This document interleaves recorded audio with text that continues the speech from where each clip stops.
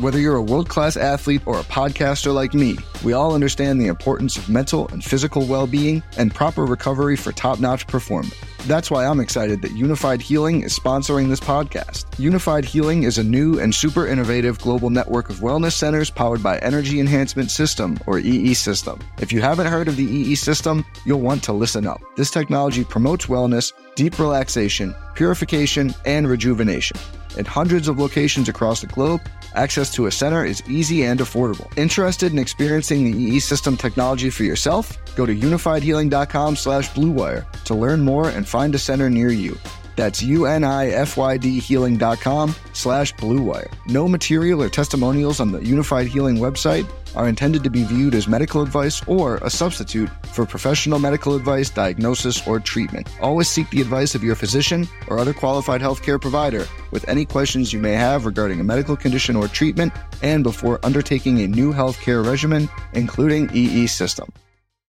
This is the Action Network Podcast. Better than most. Better than most. Better than most. Winner, winner, chicken dinner! 4. You got real talent. Don't concentrate on golf. What's up, everybody, and welcome once again to the golf edition of the Action Network Podcast presented by BetMGM. I'm Jason Sobel from GolfBet. He is Justin Ray from the 21st Group, and this is the 121st U.S. Open Championship week. Can't wait for this to get started at Torrey Pines. I'm excited about this one. Jay Ray, how are you? What's going on? I'm terrific. How can you not be thrilled, man? U.S. Open at Torrey Pines. So many great storylines coming into the week. We're going to dive into a whole bunch of them here in the next, hour or so, however long we chat about it. I'm sure we could go on forever, but doing great and excited to dive into talk Torrey Pines and the U.S. Open. Yeah, I'm excited for this one. I got on a plane today for the first time in a year and a half. How about that? I'm used to, in quote-unquote normal times, I am going to 15, 18 events a year and flying to most of them, and drove to the Masters, drove to Kiowa for the PGA Championship, got on a plane today. Justin, I can tell you, I know you're going to the KPMG next week for the LPGA.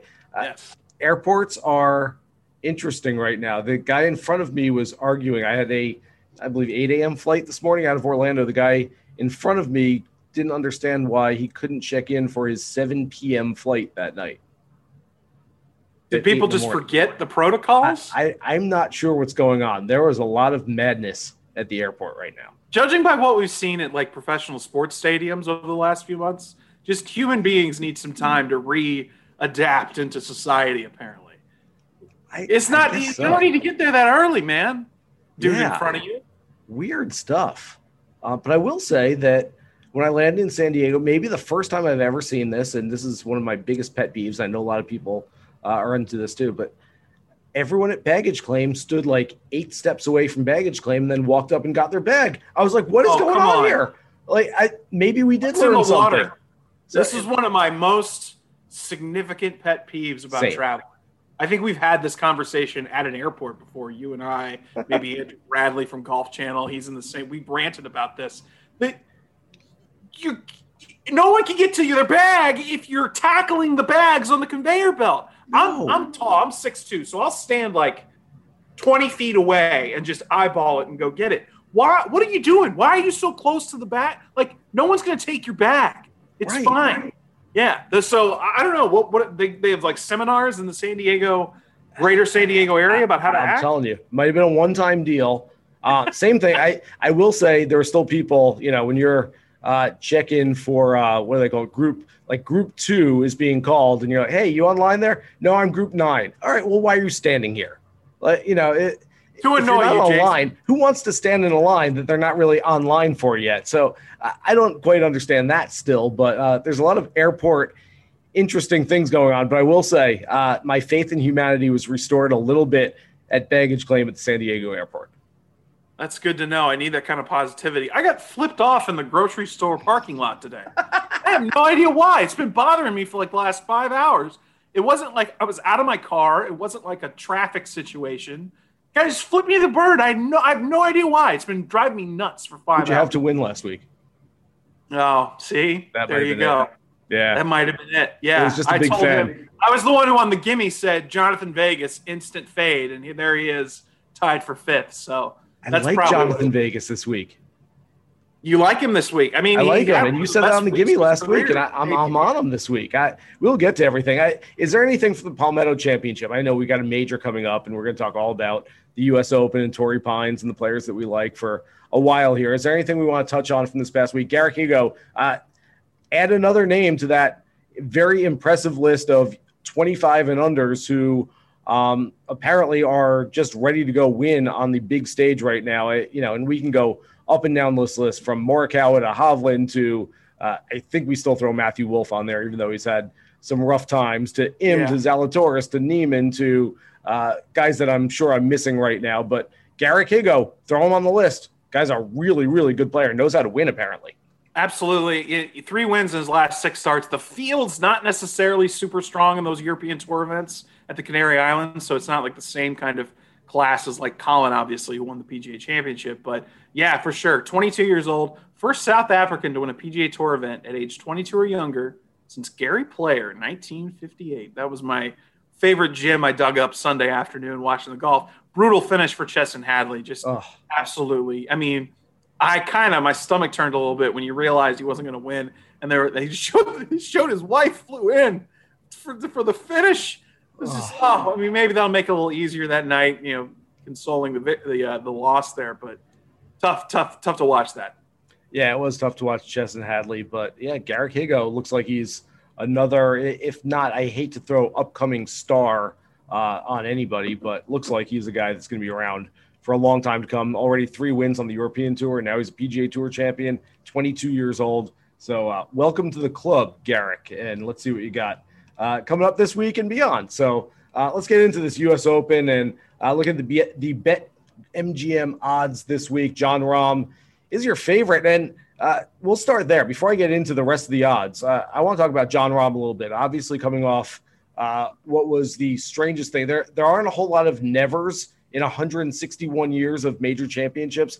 I am going to safely say and you're probably going to pull some stat from 1912 on me here, but never before has a pre-tournament major championship favorite led by 6 shots going into the final round of his previous event and then withdrawn. Am I safe to go with that? Well, we'll check on the pandemic statistics from 1920 and see if Harry Vardon got pulled off the 54th green at the Open Championship one year. But yeah, no, definitely a straight situation. But every other thing about him going into this golf tournament, aside from the COVID withdrawal, the positive test, he's got the best score to par at Torrey Pines since 2017. Mm-hmm. He, is coming off. I mean, he was playing out of his mind at the Memorial Tournament. That 3rd round was his best career round on the PGA Tour by strokes gained total. I mean, he had a 6-shot lead. He's coming into form. I think he's justifiably the favorite this week. I can't see, a reason to put DJ or Brooks or Bryson over Jon Rahm going into the week. And yet, a guy who hasn't won since last August. So, I mean, we're looking at him saying, hey, he's the favorite.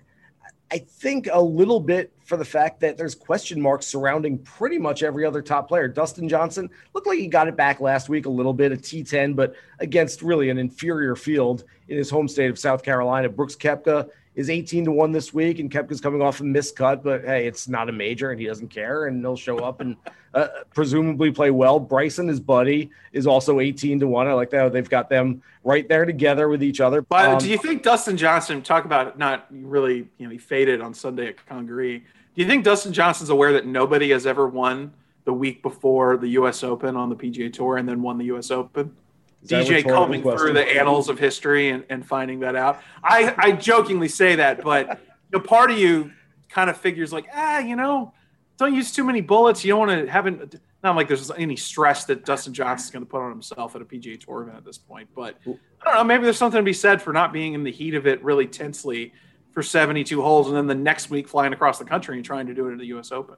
I don't think he planned it, but look, the best players in the game talk about trying to peak 4 times a year, and the Palmetto Championship is not one of those 4 times. And so, no, it is not.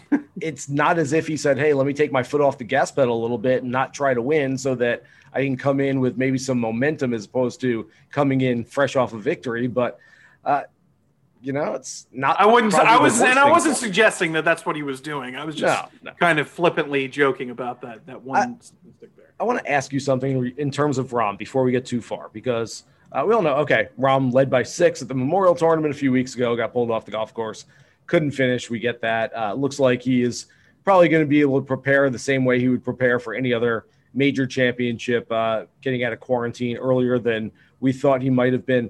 You mentioned his record at Torrey Pines. How much stock do we put into that this week? Because, of course, the Farmers Insurance Open is played every January. It is, one round, 25% of the event at least is played on the North course, not the South course. And it's different conditions. It's just a different golf course for that event than it is this week. But still, there's something to be said for, hey, guys like this place. Tiger was great at the Farmers Insurance Open for years and years and years, went to the U.S. Open here and won this golf tournament. So there's something to be said for at least having some success on this golf course. How much weight do we put on having success at Torrey Pines in the regular PGA Tour event as opposed to going into a major here? Well, first of all, it's tough to have Tiger Woods as a comp for anything because Tiger Woods' preferred course fit was anywhere with breathable oxygen. That was pretty much where he fit best. So it's in our minds, Tiger's won 8 times, 7 Farmers Insurance Open, and then once, obviously, the U.S. Open in 2008. And so we kind of make that correlation. He had won Strokes earlier in the gained year in 08. Yes. He had won earlier in the year in 08, won by 8 shots at the Buick Invitational, what it was called then, and then went on to win. So, we have those things in our mind. I do think there's some value to be had. If you've hit big shots down the stretch at a golf course and you can you've got experience there, you've seen that kind of shot line. Yeah, it's going to be a little bit different conditions, but I think there's value to it. I'm not going to just go straight, if you've had success here this week, you will in the future.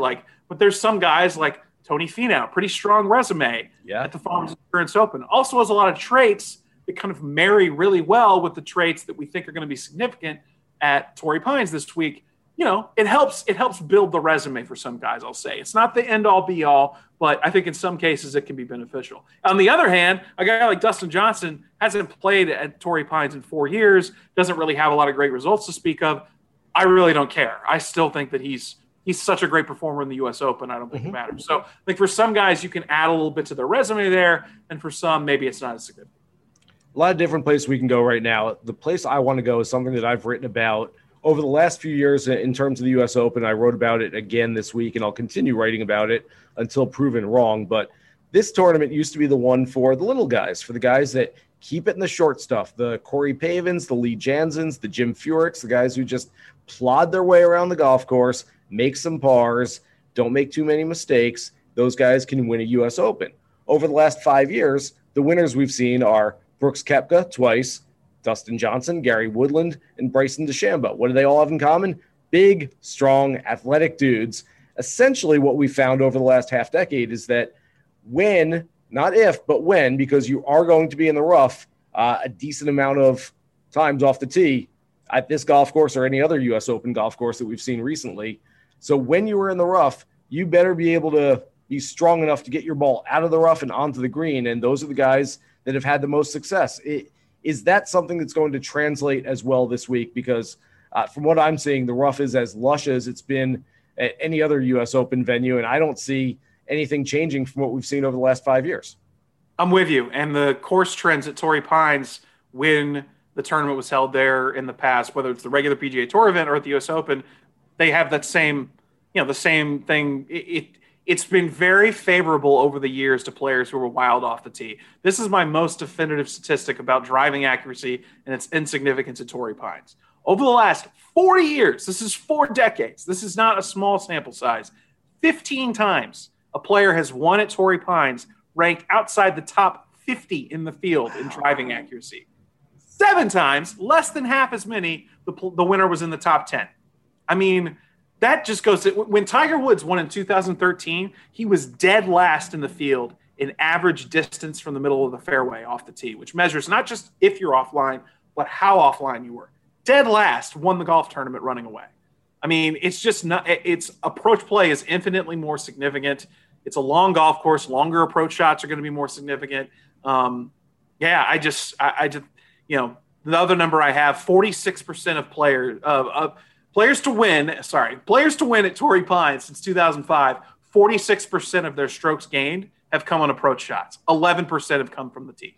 So That tells you a lot about the significance of approach play compared to you can be a little wild. So maybe you think about Jordan Spieth. Maybe you think about some of these guys who are a little wilder off the tee, and it's not going to cancel them out off the bat. All right. Back to the odds board. I mentioned Rahm the favorite, 10-1, DJ 14, Koepka 18, Bryson 18, Xander 18, Jordan Spieth at 20-1 alongside JT and Rory, Morikawa 22-1, Patrick Cantlay 25-1, Tony Finau 25-1, Victor Hovland 25-1. Keep going to Patrick Reed, who's the defending Farmers Insurance Open champion. He is 28-1. Hideki Matsuyama, the Masters champion, 35-1. There are a lot of big names there. I think that a lot of outright bets will be played on these guys who, hey, it's got to be one of these guys. What we found over the first two major championships is you look at the best players in the world, you say, well, one of these guys is certainly going to win. And then we have Hideki Matsuyama, who's a 60-1, somewhat long shot, at least a mid-tier kind of play going into the Masters. And then Phil Mickelson, who is a 250-1, 200, 300-1, depending on the book you were looking at, but 250 is a good average going into the PGA Championship. Granted, Phil's a different player than a lot of other guys who are 250-1. There aren't a whole lot of five-time going into the PGA Championship major champions who were 250-1. But do you see the winner coming out of this tier? And who do you like from this tier? And I'll get into the guys that I like as well. But where in this upper tier do you think, if not value, at least kind of the smart money would go? So I do see the winner coming out of this group. For the last couple of weeks, I've been trying to get it out of my head, but if you gave me DJ, Koepka, Bryson versus the field, I might take those three guys. Wow. I think that driving distance and power is going to be so significant this week that if that was a prop bet, I might take it. Now, I know Rahm throws that a little bit out of the mix. I like Tony Finau this week. Mm-hmm. You got to see him get it over the finish line, to put faith in a win bet there. But I really do think it's going to come from the top of this group. We talked about the last 5 U.S. Open winners, all top 25 in the world ranking, all top 20 on tour and driving distance, all American players. I mean, those are the usual suspects. And I really do. Look, the unpredictability we had at the PGA Championship was awesome. And I just don't see that kind of unpredictability replicating itself at Torrey Pines this week. This one has been more predictable over the last handful of years. Even Gary Woodland, who won at Pebble Beach, you weren't like, oh, where'd he come from? It was like, yeah, that kind of, we've been waiting for Gary Woodland to win one of these things. Koepka Light, sort of DJ Light, and has been for years. He was always compared to DJ in terms of being the athletic guy, basketball. DJ could dunk a basketball. That line we've heard 10 million times. Wow, really? And then Woodland has the best week around the greens maybe that he'll ever have in his life, and that's how he won. So it wasn't totally out of left field. Now, if you could see someone who kind of fits that power profile a little bit further down the board, maybe, but I'm really favoring the guys who are really powerful and are going to be able to have shorter approach shots out of this rough because everyone's going to be hitting out of it. I am absolutely with you on the powerful guys. I do think there's some value a little bit further down the board. If I was given one player, I'm not betting them because I want to find some value down the line. But if you said, hey, I've got the office pool and I've got to pick somebody in tier 1 for the major championship pool, and which of these great players should I take? Jon Rahm's still my guy. I mean, he's the favorite for a reason. Yeah. I don't know that he's going to win this week, but I don't see him finishing outside the top 10. Like you said, he plays Torrey Pines really well. He's been on a heater. You get Jon Rahm mad, which I can't believe he's real happy about being taken off the course for a positive COVID test 2 weeks ago. He's going to come in here with a little mission going on. And so I really do like him as far as maybe not specifically betting him at the number he's at right now. But like I said, I know there's a lot of different pools and one and dones and things like that going on right now. So I do like Jon Rahm for those. I like Koepka. In fact, I might bet Koepka at 18-1. He's been coming so close. I like Tony Finau a lot. Tony Finau, by the way, here's a stat for you, Mr. Stat Guy. 4 years since the beginning of 2018, nobody has more top 10s in major championships. He has 9 in 13 major starts, Tony Finau. More than Brooks Koepka, more than Xander Schauffele. We spend so much time talking about how good Koepka and Schauffele have been at the major championships. Tony Finau for top 10, especially at a golf course that I pick him for the Farmers Insurance Open every single year. It's a course that he plays really, really well, and he's come close at in the past. I get it. You don't want to play Tony Finau as an outright play this week? Okay, good. I get it. Tony Finau. You're a heartbreaker, dream maker, love taker, don't you mess around with me. You're a heartbreaker. But for me, maybe if the safest play, maybe the best bet on the board is a Tony Finau top 10 this week. He was literally the first. That was the first thing I wrote down. The first thing I wrote down making picks was Tony Finau top 10. And I know top 10 and Tony Finau go hand in hand, really, if you follow golf, just the amount of times he's gotten close over the last few years without breaking through with another win. The Koepka number, which you'll see, and you've been seeing it grow over the years, since the beginning of 2016, Brooks Koepka is 82 under par in majors, 59 shots better than any other player. That's some Tigerish type massive separation between himself and the field, the way he's able to elevate his game, his approach to the major championships. He's looking at this leaderboard. He's crossing 70 guys off before he tees off. He's an absolute killer in majors. It's one of my favorite things to watch in sports right now is him dial it up in major championships. I think you gotta have a ticket on Koepka to win at 18-1. I think it's pretty good. I kind of feel the same way. I really do. This is Action Network podcast producer Matt Mitchell, here to tell you our friends at BetMGM have a great new sign-up offer for our listeners, a $600 risk-free first bet. Here's how it works. If you don't already have an account at BetMGM, just sign up, make your first deposit, and place that initial wager. If the bet wins, you get all the money. If it doesn't win, BetMGM will refund you in free bets up to $600. It's that simple. Just click on the link in this episode description to get started. BetMGM has been a great podcast partner, and they've got all the features gamblers like us love, like live betting and daily odds boosts. Plus, they're compatible with BetSync, so when you place a wager at BetMGM, that bet can automatically be tracked in your Action app. So open an account today and make your first bet risk-free up to $600. Just click on the link in this episode description to get started. Must be 21 or older and physically located in Michigan, New Jersey, Colorado, Indiana, West Virginia, Iowa, Virginia, Tennessee, Nevada, or Pennsylvania. Please gamble responsibly. Gambling problem? Call 1-800-522-4700 in Colorado and Nevada, 1-800-GAMBLER in New Jersey, Pennsylvania, and West Virginia, 1-800-9-WITH-IT in Indiana, 1-800-270-7117 in Michigan, 1-800-889-9789 in Tennessee, 1-800-BETS-OFF in Iowa, or 1-888-532-3500 in Virginia. BetSync not available in Nevada. Thanks for listening. Now back to the show.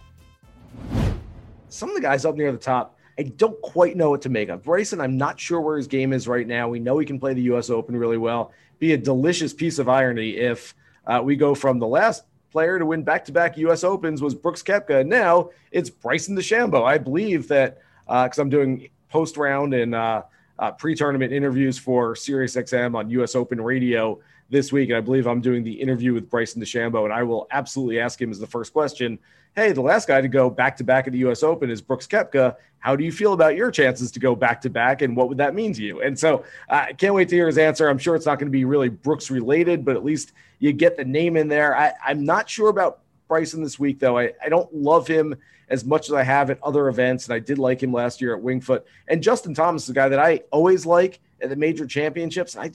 I'm not quite feeling him right now. I just don't know that his game is necessarily there. And this, of course, that he's skipped this event, I believe, a handful of times over the last few years, and it's not really one that I think suits his eye. Yeah, Thomas is interesting because all the metrics point towards iron play being unbelievably significant, especially long irons. What's the best part of Justin Thomas's game? Those long irons. I will say in kind of this relative dip he's had over the last couple of months, his tee to green numbers haven't been that bad. It's just been a really tough stretch with his putter. I wouldn't be surprised if he figured that out. I remember he came out of the gates blazing hot at Winged Foot last year and then kind of settled into the tournament and lost a little bit of that momentum after that. But I don't think anyone would be surprised by that. I think Patrick Cantlay is an interesting character on the board coming off his win at Memorial. Don't be air quoting his win. I'm kidding. I know. I asterisk out of here. and this is an audio platform too. Excellent broadcaster I am. I did air quotes to a microphone for a podcast, so that we could hear the air quotes. No, he won the tournament based on the rules for everything. Absolutely, it's a victory. Where's he at coming off of a win? A place where he's played well in California in his career so far. He's an interesting name. I go a little bit further down, and a guy who won on this golf course a couple years ago. He was the biggest story at the first major championship of the year through a couple of days. Mm-hmm. When Justin Rose won this tournament at Torrey Pines a few years ago, on approach shots from outside 200 yards, he was 11 under par in those situations. That's insane. He was absolutely lighting it up with those long irons. If he's able to bottle a little bit of that up, he's going to have some good feelings coming back here. 40-1 for Justin Rose. You can probably find some good action on him to have a top 10 finish, maybe even top 5. I think you can get some good numbers there. I've already taken him outright. I love Justin Rose this week. Filling out the bottom of that sort of top tier. I like Victor Hovland and I like Patrick Reed, at least for top 5, top 10, right around there. I think on my ranking of the entire field, which I'm still working on, both of them are, I think, in the back end of the top 10. I think I've got them somewhere between 6 and 9. Still working on that as we speak right now. But then we move into that next tier. And even though Justin Rose doesn't quite fit the profile that we're talking about, big, strong, athletic, Justin Rose, I spent some time with Justin Rose a couple of weeks ago at the PGA Championship. Justin Rose is a bigger dude than I think most people realize. I mean, he is, for sure. He's tall, he's strong, he's gotten bigger. I mean, I don't mind Justin Rose whatsoever. Like I said, I really like him. Some of the other guys that fit that profile that are in this next tier, Scotty Scheffler, who we saw sort of fade down the stretch at Muirfield Village a few weeks ago. I'm not sure he's necessarily ready to go win for the first time at a major championship, but I think he's going to be right there. The player with the best cumulative score to par in the major championship since the beginning of last year, Scotty Scheffler. Wow. Missed the U.S. Open at Wingfoot, by the way. And that helps him in that statistic. I will say that. But 4 straight top 20 finishes in the major. So he's really got some good form in these big events, likes tough golf courses. A few other big, strong guys in that next tier. Mark Leishman, who is my favorite player at the PGA Championship. He should be crossed off my list for at least the next year. He's on probation, but I still like him anyway. He's a really good long iron player. That's going to be important. Big, strong dude. Jason Kokrak is completely undervalued in the marketplace. Jason Kokrak is being valued as a guy who's still like, oh, he's a nice player, not as, wow, he's won twice this year on completely different golf courses, and he's a stud that knows how to close out golf tournaments right now. It would not surprise me at all, Justin, if Jason Kokrak was to win this golf tournament. So the only thing that was holding Kokrak back from being a perennial winner and a really, maybe not elite tier, but a really good player on the PGA Tour, putting. He was an awful putter. He's top 10 on the PGA Tour in strokes gained putting this season. Whatever he figured out, he has completely flipped the script. I'm with you. I think he is totally undervalued. 66-1 to win right now. I'm looking at it at BetMGM. He's got some sneaky good putting numbers. Even before this resurgence, I believe he's second in strokes gained putting at the U.S. Open of the last 4 years. Only guy better than him is Xander Schauffele. He kind of fits that profile too. Distance, he's not going to need to hit a ton of fairways. And like you said, he went on 2 very different types of golf courses. I'm with you. I think there's a lot of value there in Jason Kokrak. Couldn't you see Kokrak winning this week and then afterwards going, how did we all not get on that? He's got 2 wins already this year. He's a perfect U.S. Open type player that we've seen over the last 5 years, the kind of guy that wins these golf tournaments. A couple other sort of big, strong guys. Shane Lowry is a guy that I like. Gary Woodland, again, is a guy that I like. Charlie Hoffman, who's had more reps on this golf course than maybe anybody else in the field, maybe other than Phil Mickelson. And then my favorite play on the board. And I didn't feel great about it, but at some point you're putting together a list of, hey, here's 1 to 156, and somebody's got to be number 1. And I still don't feel great. I'd rather take 1 through 6 and have them all like T1. But you can't do that. You got to go out and make a pick. And my favorite play on the board is a guy with big, strong forearms that hits the ball really high in the air, that can get it out of the rough, and has been playing major championships much better as of late. Paul Casey at 50-1. One of the best players on the PGA Tour on approach shots outside 200 yards, which is what you're going to see more often than not. You're going to see a lot more of those than normal. That's an interesting call. He'd be on the older side for a U.S. Open champion, but I mean, what Phil Mickelson just won a major. Tom Brady just won a Super Bowl. Who cares at this point? Like, apparently everyone's eating better and training, and the aging process has been halted for some of these elite athletes. So, I wouldn't put it past Paul Casey there. I think it's a really good call. There's some value there. Going a little bit further down the board, I thought this guy was really interesting. Played in the final group with Patrick Reed earlier this year at Torrey Pines, and the longer his approach shots when you look at his rankings page, the longer the approach shots, his iron statistic rankings get better and better. Carlos Ortiz, 125-1. I think there's some interesting value there. Not necessarily to win. We haven't seen him flash in a major championship before, but he's got some good vibes on this golf course. And, he's got kind of that long iron proficiency rather, that makes him kind of I think a little bit of a value play down the board.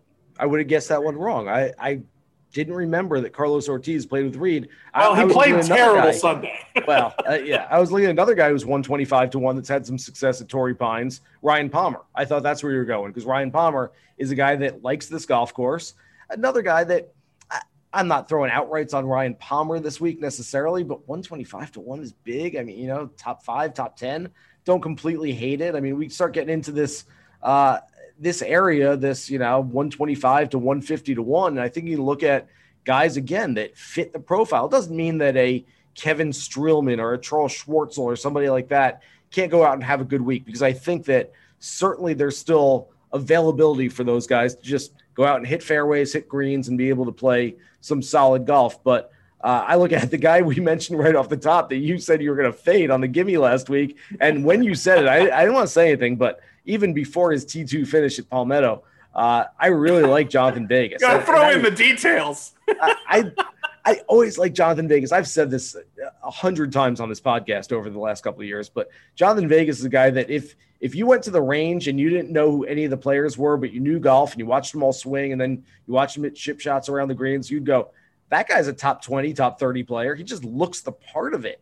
And so he's had, like you mentioned on the show last week, he was T3, I believe, in his debut at Torrey Pines years ago. Hasn't done much since then, but coming off a good start last week. I don't mind Jonathan Vegas for some prop plays or DFS plays at a big number. What do we think of the new bomber on the block, Wilco, plus 250? Don't hate. I mean, it's kind of – no, he's not going to win. I just think – the way he attacks this golf course is going to be interesting at the very least. It's going to be a fun storyline to follow.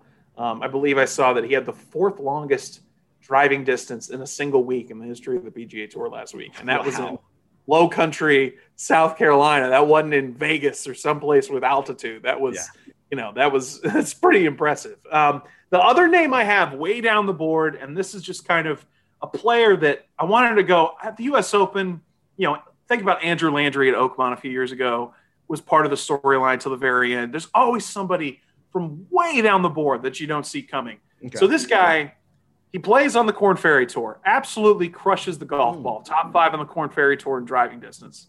Hitting more than 71% of his greens in regulation this season. I love that number. 6th on the Korn Ferry Tour in birdie average. It's a really interesting statistical profile for the Canadian Taylor Pendrith. Now, I don't know if you're going to hear that name anywhere else in the scope of all us talking heads blathering about numbers and players to pick going into the week.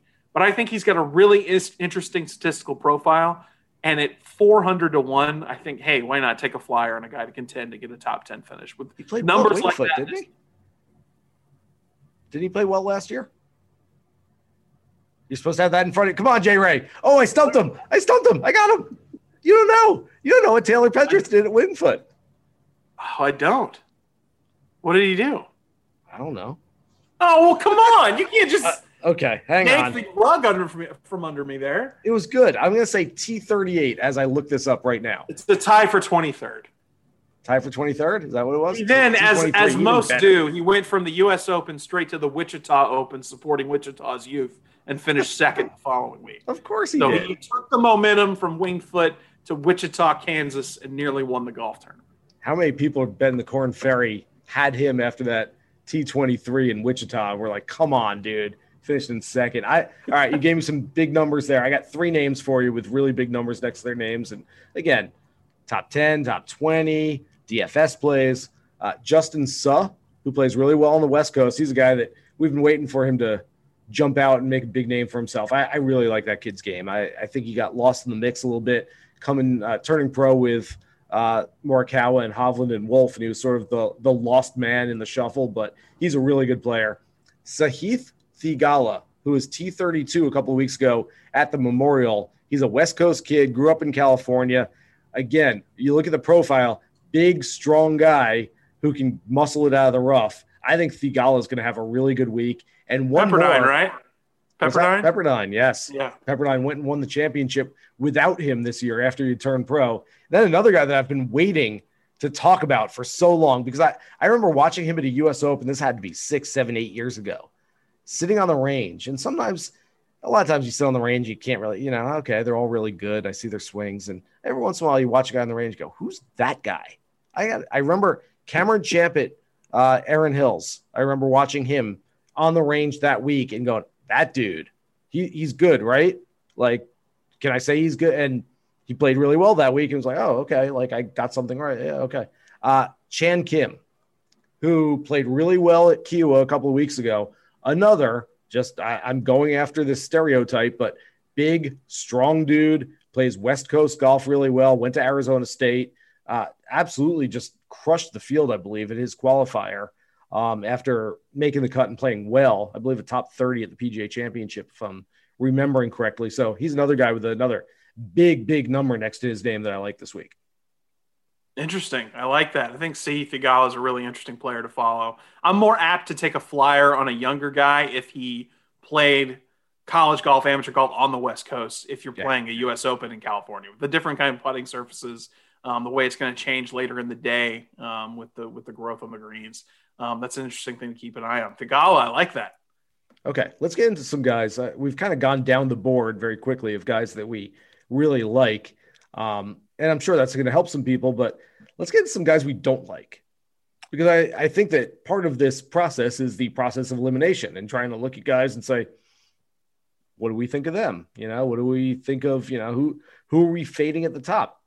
I look at the top of the list and I say, I don't love Jordan Spieth, who hasn't played great golf at Torrey Pines over the years. You said, hey, maybe a guy like Jordan can spray it here. I just don't know that this is his kind of golf course. I don't like Rory McIlroy. I still think that his game is, I think what we're going to find over the next couple of months is that Quail Hollow was a complete outlier, and good for him. He was able to do it while he's still working on his game and still trying to find his swing. And that's, I actually think that's pretty remarkable that he was able to win sort of in the midst of making some changes, but I don't like Rory right now. Anybody else just from the top tier that you don't like that you would be fading this week?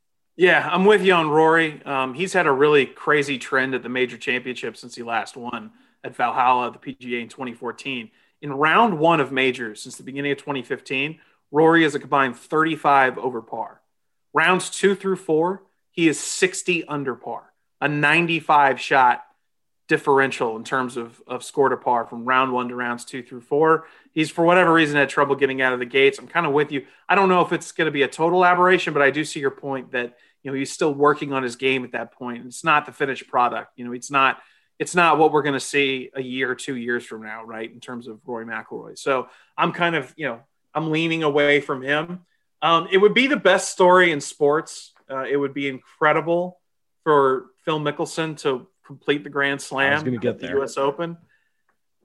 I can't, man. I just can't. I mean, I know you're going to hear he's won here 3 times in his career. His last win was 20 years ago. I mean, I think it was before I got into high school. Like, it was a long time ago.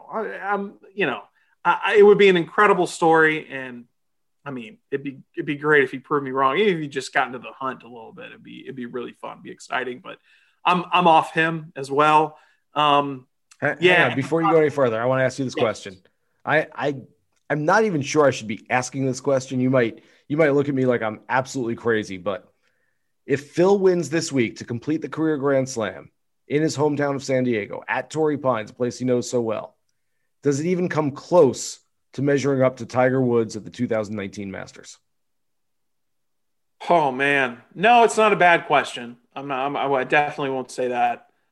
I think that Tiger has different emotive, things with people. I think the connection there is a little bit different in terms of like Phil's an ultra mega star and a legend in the sport. Obviously, you can't, say enough about what he's done in his career. But I think the pull Tiger has, just like globally as a famous person, if that makes sense. Like he's like Phil Mickelson is a golf superstar. Like Tiger is a transcendent sports talent across generations. So it's kind of a little bit of a different animal. Now, does it go into, let's say I think the better question, not 2019 Masters, how about this versus the 2008 US Open at Torrey Pines? Oof, Then I think you're how you compare them, but yeah, that's a good question. I think that's more, it'd be two different accomplishments. One, Phil would be this encapsulation of a guy breaking through in a championship that's been his absolute foil his whole career and, doing something incredible, breaking his own record of being the oldest major winner. And then the individual week of what Tiger did in terms of the injury. And, I won't rehash all the incredible things he did that week on a broken leg and a destroyed knee. But I think that might be where the comp is a little more interesting, because I just think the Tiger Masters victory, that golf course, that's all the symbolism tied to it. It's just a different animal. That's where I was going. So a few things coming off that. First of all, I've done the math. I've looked at the stats.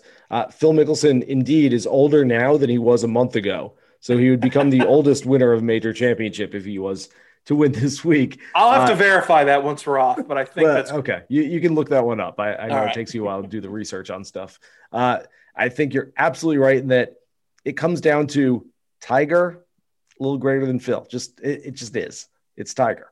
And Augusta National is better than Torrey Pines.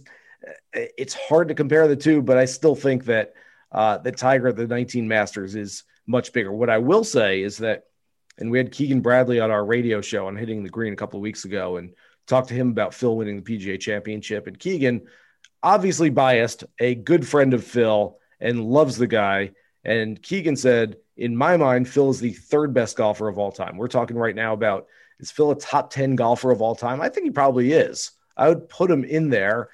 It's probably a big discussion for another time that you and I can go through and try to check the numbers. And, we're looking at guys from 100 years earlier and how do they compare to Phil Mickelson in today's age. I will say, by the way, total non sequitur, but I was on a golf trip this past week at Chessie Creek Club, which is an amazing place. And we had a great time there. Second year in a row, the annual boys trip there. But in the locker room where we're hanging out, there's a big Ryder Cup sort of mounted plaque poster, so to speak. It's got a picture of the entire team. And you look at the team, and there's Steve Pate, and there is Hal Sutton, and there's Marco Mira. And then you look, and there's Phil. That guy won a major a few weeks ago. It's just, it's amazing. You're like, just looking at that team, and you're like, oh my God, like one of those guys just won a major champion. Like half of that team, you haven't even heard their name. Jeff Maggart, you haven't heard their name in 15 years. And Phil's still out there winning major championships. It just goes to show his longevity. In any case, Keegan was on our show, said that Phil is, in his mind, the third best golfer of all time. And we didn't even have to ask the top two. I would say that if Phil wins this week, and I get it, it's a big if. I don't think it's going to happen. I would love to see it happen. I root for the story. I would be absolutely overjoyed for Phil, who is just the best. I love just kind of being around Phil and talking to Phil. And I think it would be tremendous. But if Phil wins this week, I might be ready to elevate him to number 3 all time. Wow. Well, I'm not. I love Phil. Phil's one of my favorite players, always has been. But I think that, look, if you're rounding it off in like the last 50 years, then maybe. But I can't put him above. I can't put him above Ben Hogan. Yeah, Hogan's the tough one. Hagen. Hogan and Jones are the two tough ones, right? Walter Hagen, I can't put him above Hagen. 11 major championships. I don't think I can put him above Tom Watson. Oh, come on. Watson has 8 majors. I get it. Different eras. I mean, you're saying if he completes the slam, right? Yes, if he completes the slam. All right, then we're talking about something. Then I mean, you got to kind of take a 20,000-foot view and look at it a little bit different. Yeah, I'm not saying right now. I'm not agreeing with Keegan as he speaks right now that he's the third best all time. But if he somehow wins this week, and granted, it's a huge hypothetical question right now, and who knows how we'd feel on Sunday evening after it happens and beyond. But Okay, maybe top 5, maybe top 3 is a little much, but maybe in with Tiger, Jack, Hogan, Jones, and maybe Phil creeps into that top 5, at least in my mind. And I get it that others have more major championship wins, others have more PGA Tour wins. The longevity of the career, the ups and the downs, it might be there for me. Yeah, I could probably move him. I would have told you, let's say a year ago, I probably would have had him in like the 12 to 15 range. Mm-hmm. And I think that now after winning the PGA, it may be a little recency bias, but I could push him into the top 10 now. But I just think there's a lot of names. Look, if he completes the Grand Slam, that's a 5-man club, dude. That's a really small group. And it would be, you'd have to look at him from a completely different lens, but he's a long way away from doing that this week.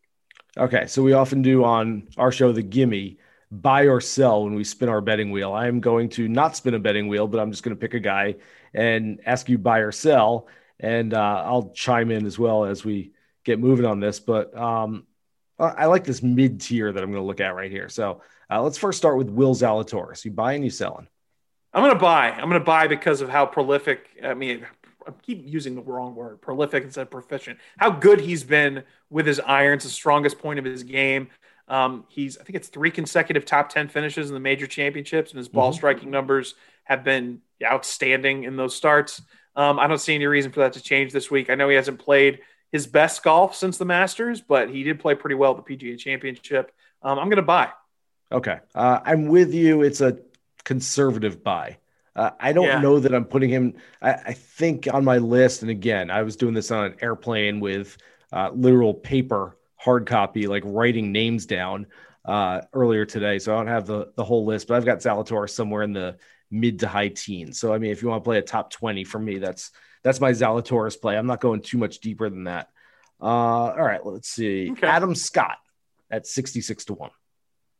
At 66-1, I think I might buy. I think because of the success he's had on this golf course in the past, contended a few years ago when Justin Rose ultimately went on to win. He's a guy who, look, the focus is going to be on these 4 tournaments a year, and he's basically said as much verbally about the rest of the PGA Tour season, is that this is what he's gearing up towards. With that golf swing at 66-1, as prolific a champion as he's been in his career, I think it's a slight buy. I'm kind of with you. I kind of like Adam Scott this week. There might be a little too much bias just based on 2 starts at Torrey Pines. He's got a runner-up and a 10th place finish, but I kind of like Adam Scott this week. All right, I'm trying to find one that we might actually sell. I don't know if I can do it here. Webb Simpson. So this was one of my favorite statistics. You did not find one I'd sell, by the way. I'm very I didn't think so. So I want to go over the stat again because it's kind of complicated, but it's a really good one. Winners at Torrey Pines since 2004, 51% of their approach shots that they've hit have been from 175 yards and out. That's about 10 to 12% more than the PGA Tour average. So you're going to have more long iron shots than normal on this golf course. Think kind of like you would at Bay Hill. The 4 best players in terms of average score to par from 175 yards and out are John Rahm, Xander Schauffele, Bryson DeChambeau, and Webb Simpson. Yep. And those are 4 of the guys who are going to be near the top of a lot of boards for a lot of reasons. But one of the reasons why I kind of like Webb Simpson, and maybe we'll find somebody that I'll sell. I'm just in a great mood right now. I'm just excited about major championship week being here. But I'm going to buy Webb Simpson. It's a moderate buy, though. Really strong top of this field, obviously. So 40-1, that's a slight buy for me. All right. In his last 13 majors, Sergio Garcia has missed 11 cuts and not finished in the top 50 in the other 2. Sell? Can I get you a sell there? That is a sell. That is a hard sell. I do not want any part of Sergio this week. He gains most of his strokes off the tee. That's not what winners typically do on this golf course, as we talked about earlier. I'm going to sell Sergio this week. We'll give you a couple more real quick. Bubba Watson. So Bubba's interesting. He's had some decent finishes at Torrey Pines over the years. Of course, he won here a few years back. I think that wasn't the year Phil had Bones pull the flagstick from 91 yards away. Yeah, 91 yards away. People forget that. I think it was Bubba that won that day. He's not the player he was 5-6 years ago. He's not a guy who's at the top of the sport anymore. Sneaky, kind of older than people realize on the other side of 40. But if there's a place where you can gain shots, another guy like Sergio gains most of his strokes off the tee. That's his strength, not necessarily with his approach play. I'm not too high on Bubba this week. Speaking of being on the other side of 40, Lee Westwood. So I just want to celebrate Lee Westwood and his entire vibe. This is a man who spent the week preparing in really Hogan-esque fashion. Vegas, getting married. He's posting IG stories with bottles of champagne. He's at the Vegas Knights playoff hockey. The man is winning at life. Okay, I believe Jay Ray, that's more Hagen-esque than Hogan-esque. Oh yeah, that's what I meant. I was going for the dry sarcasm there, but yes, correct. It's the second time we mentioned Walter Hagen. That is definitely more Hagen-esque than Hogan-esque. He was like hanging out with Babe Ruth back in the day. He wasn't in a Vegas Golden Knights playoff game, but just celebrate the whole essence of the man. Just absolutely living life to the fullest. Do I want to pick him to win the U.S. Open this week? Absolutely not. He did finish in third place here in 2008. The rewatch of that a few nights ago on Golf Channel is just a stark reminder of how close he was to being part of that playoff. So many opportunities down the stretch. It was really kind of heart-wrenching to watch because we've seen it so many times over the years. But I'll buy hanging out with Lee Westwood. I will absolutely buy that. I want all parts of that. But in terms of betting on him this week, no thanks. Okay, I'm with you on that. All right, let's make a DFS lineup. You ready? Yeah, let's do it. Want to be a DFS millionaire? You're just one lineup away. We're going to go nose to nose with him, and you're going to play better than you ever dreamed of. Because, God damn it, that's what I demand of you. So let's get drafting. You can have the first pick. I'm still thinking. I can have the first pick. I've been thinking all week. I've been thinking for 2 weeks on this thing. Well, I'm going to go with a kid. We haven't mentioned this guy really yet, which is kind of surprising. We've been doing this for like an hour already. I know, but I don't think I've heard the name Xander Schauffele yet, which is incredible. I have to give this out. My favorite Xander Schauffele fact, each of his 4 U.S. Open starts in his career, he's finished in the top 10. Yeah, the last man 6. to start his career with 4 consecutive top 10 finishes in the U.S. Open, Mr. Bobby Jones. That's the kind of company that he's kept in his U.S. Open career. Xander in San Diego, excellent driver of the golf ball, no weaknesses, and a little bit of a value here at 9,300. I'm going to put Xander Schauffele as our first pick. Okay. Tough not to like Xander. I like him. I don't love him this week. He's, until this past year, sort of a backdoor top 2, and I hate that term because there's no such thing as a backdoor. Like, he played well in the final round to get into second place. Like, that's what you're supposed to do. It's just because the narrative you remember in the tournament says that, he contended and then faded or whatever it was about. Right. No, the tournament's 72 holes. Yes. You get paid for what you shoot over 72 holes. Yes. But that said, it was really the only time that he's played well in his hometown here at Torrey Pines, and he plays every year and he loves this golf course. So that's backing me off just a little bit on Xander, but I'm with you on everything. That's what you get for giving me the first pick. Okay. Well, I'm going with, if you think he's a good value, I'm going with my favorite value out there, Jason Kokrak at 7,600. I think he's got top 5 written all over him this week. I've been wrong before. I've been wrong a lot. I've been wrong so many times. Just like Mark Leishman screwed me over a month ago, Keegan Bradley 2 weeks ago at the Memorial, guys, where I'm like, he's going to be in a lot of my lineups. Jason Kokrak will be in a lot of my lineups. And by the end of this week, I might not like Jason Kokrak anymore. He might be on double secret probation for me. So I had already scrolled down to Kokrak. So if you weren't going on the screen here in front of me, if you weren't going to pick him, I was going to. So that's what I feel differently about your selection, teammate, than you do about mine. But I'm going to keep it moving. Okay, well, if he doesn't play well, I'm going to blame you for wanting to take him then. Well, all right, fine. That makes sense. Okay. I'm going to go back to a guy I mentioned earlier who played well for 3 rounds at Torrey Pines earlier this year. I like his iron statistics profile. $7,100 for Carlos Ortiz. I think he's going to make the cut and have a pretty good week. Wow. On my list, I have him right next to Alvaro Ortiz, his brother. It's fine. They're 2 Molinaris, too. Which Molinari do you like better this week? What's that? Which Molinari do you like better this week? I think Eduardo's the sneaky pick. Eduardo might beat Francesco this week. I like he's that play. Sneaky pick, yeah. I'd take him. Francesco I assume there's a the matchup somewhere. Became a permanent American. I'm sure it has nothing to do with it, but yeah, no. All right. Let's see. We have 26. Lots of money left. I wanted to give you We got a lot left to spend here on a top heavy board. All right, I'll take the guy that's going to win. Paul Casey, 7,900. That was easy. 7,900 for Paul Casey. That's a good value. See? I like that.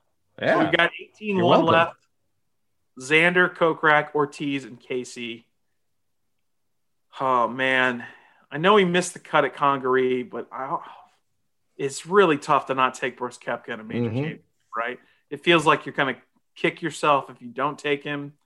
But I'll go a little bit further down. I'll go with another guy who played really well earlier this year at Torrey Pines. He's got really good ball striking statistics at Torrey Pines South and his limited career there.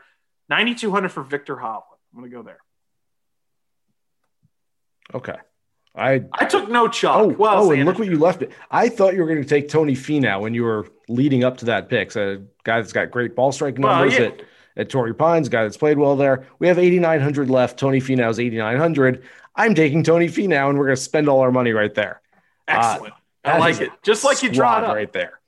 Casey, Finau, Hovland, Kokrak, Ortiz, Schauffele. Ship that lineup. That's deep. You get a little top 20 from Ortiz, you're making some money there, I think. With the soft pricing in major championships, every lineup on Monday evening when you tape the podcast looks really, really good. For the next 3 days, we're going to be making a ton of great lineups that can't lose, and we're going to be making a lot of money until they actually tee off on Thursday morning. It's part of the fun. Oh, it's I'll stifle people's good vibes here, man. It's U.S. Open week, baby. I love it. I won't lie. A few times when we do the podcast, I don't like some of your picks. I don't actually put in the lineup. I just put it in that lineup. That's how much breaking all kinds of barriers in our relationship here with truth. Just truths being dropped on me right and left. I told you I'm fragile. I had a guy flip me off in the grocery store parking lot earlier. Make better picks. I'm going to flip you off if Carlos Ortiz doesn't finish top 20. Oh, man. All right. I mean, I'm just not going to bring up the overall, leaderboard, the overall tote board since I joined the Gimme. I won't bring that up. Is it good? I feel like your boy's got a substantial lead. Really? Oh yeah. Okay. So here's the deal with the Gimme for those that are watching that show as well. I feel like last week for my preview that I write, my betting guide that I write first thing Monday morning to start off the week, I had Hatton top 5 hit. I had Higo top 10. That hit. I had Lipsky top 20. That hit. I had Fitzpatrick as my favorite DFS play for the free bingo square that I say that hit. He was, one of the better sort of top player options. For the Gimme, when we were making our picks, I didn't have any of those. I think I had Hatton for a top 10, but I'm just picking the wrong guy. I'm picking the right guys for the preview, and then I'm just kind of sort of veering in another direction a little bit for the Gimme just to sort of spread it out a little bit so I can be maybe right somewhere and wrong somewhere else. I've been wrong on the Gimme more than I've been right on the in the preview. So, Jason, I'm just hearing a lot of excuses is what I'm hearing. I think we need to take accountability for our picks, take it on the chin, and, when you're down to your boy, you're down. It's okay. You're going to come back. It's fine. But, this wishy-washy back and forth, it's not doing anybody any good. Mark Leishman will have an official apology on the pod next week for what he's done to me. Keegan Bradley will have an apology for what he's done to me. And I assume that after this week, Paul Casey and Jason Kokrak will have an apology for me as well. After I think that they're surefire locks to be in contention this week. And we'll see what happens. Look, man, Bo Van Pelt almost won last week at Congaree, and he hasn't contended since the previous, 2 presidential administrations ago. So it's a tough sport to handicap. We're doing our best here. We're trying. We're trying for you guys out there. We're doing our best. We're trying. I'm sure one of these names that we have mentioned that we really like this week is not going to play well, and someone that we haven't mentioned on the pod. We've been sitting here for an hour talking all about guys that we like, and I'm sure there's one name that we haven't mentioned that is going to be right there, and you're going to be like, hey, these idiots didn't even talk about him on the podcast. How'd they miss him? Yeah, we haven't said Daniel Berger's name, so he's your winner. Yeah, very possible. Yes, just go through the podcast. Just sit there and write down every name. Listen again carefully. Write down every name that we have mentioned, and then look for the names that we didn't mention. Congratulations. Yeah, Daniel Berger. Congratulations to Oh, who do I got? Let's see. The reigning top Masters player. champion. We mentioned Tyrrell Hatton. We didn't mention Hatton at all. No, not really. Tyrrell Hatton, U.S. Open champion. It's a big field, Jason. It's tough to mention. Oosthuizen, Matt Corey Fitzpatrick, Connors, Cameron Smith, Corey Connors, Joaquin Niemann, Abraham Answer. That's your Sunday leaderboard right there. All the guys we didn't really get into and mention as guys that we like. We're pushing people away at this point. We need to wrap this up. Okay, guys, stop listening. Thanks so much for being with us for this edition of the Action Network podcast presented by BetMGM. He's Justin Ray. I'm Jason Sobel. Enjoy the 121st U.S. Open this week. Can't wait for it all to get started here at Torrey Pines. Good luck with all your bets this week. Here's Open You at the green.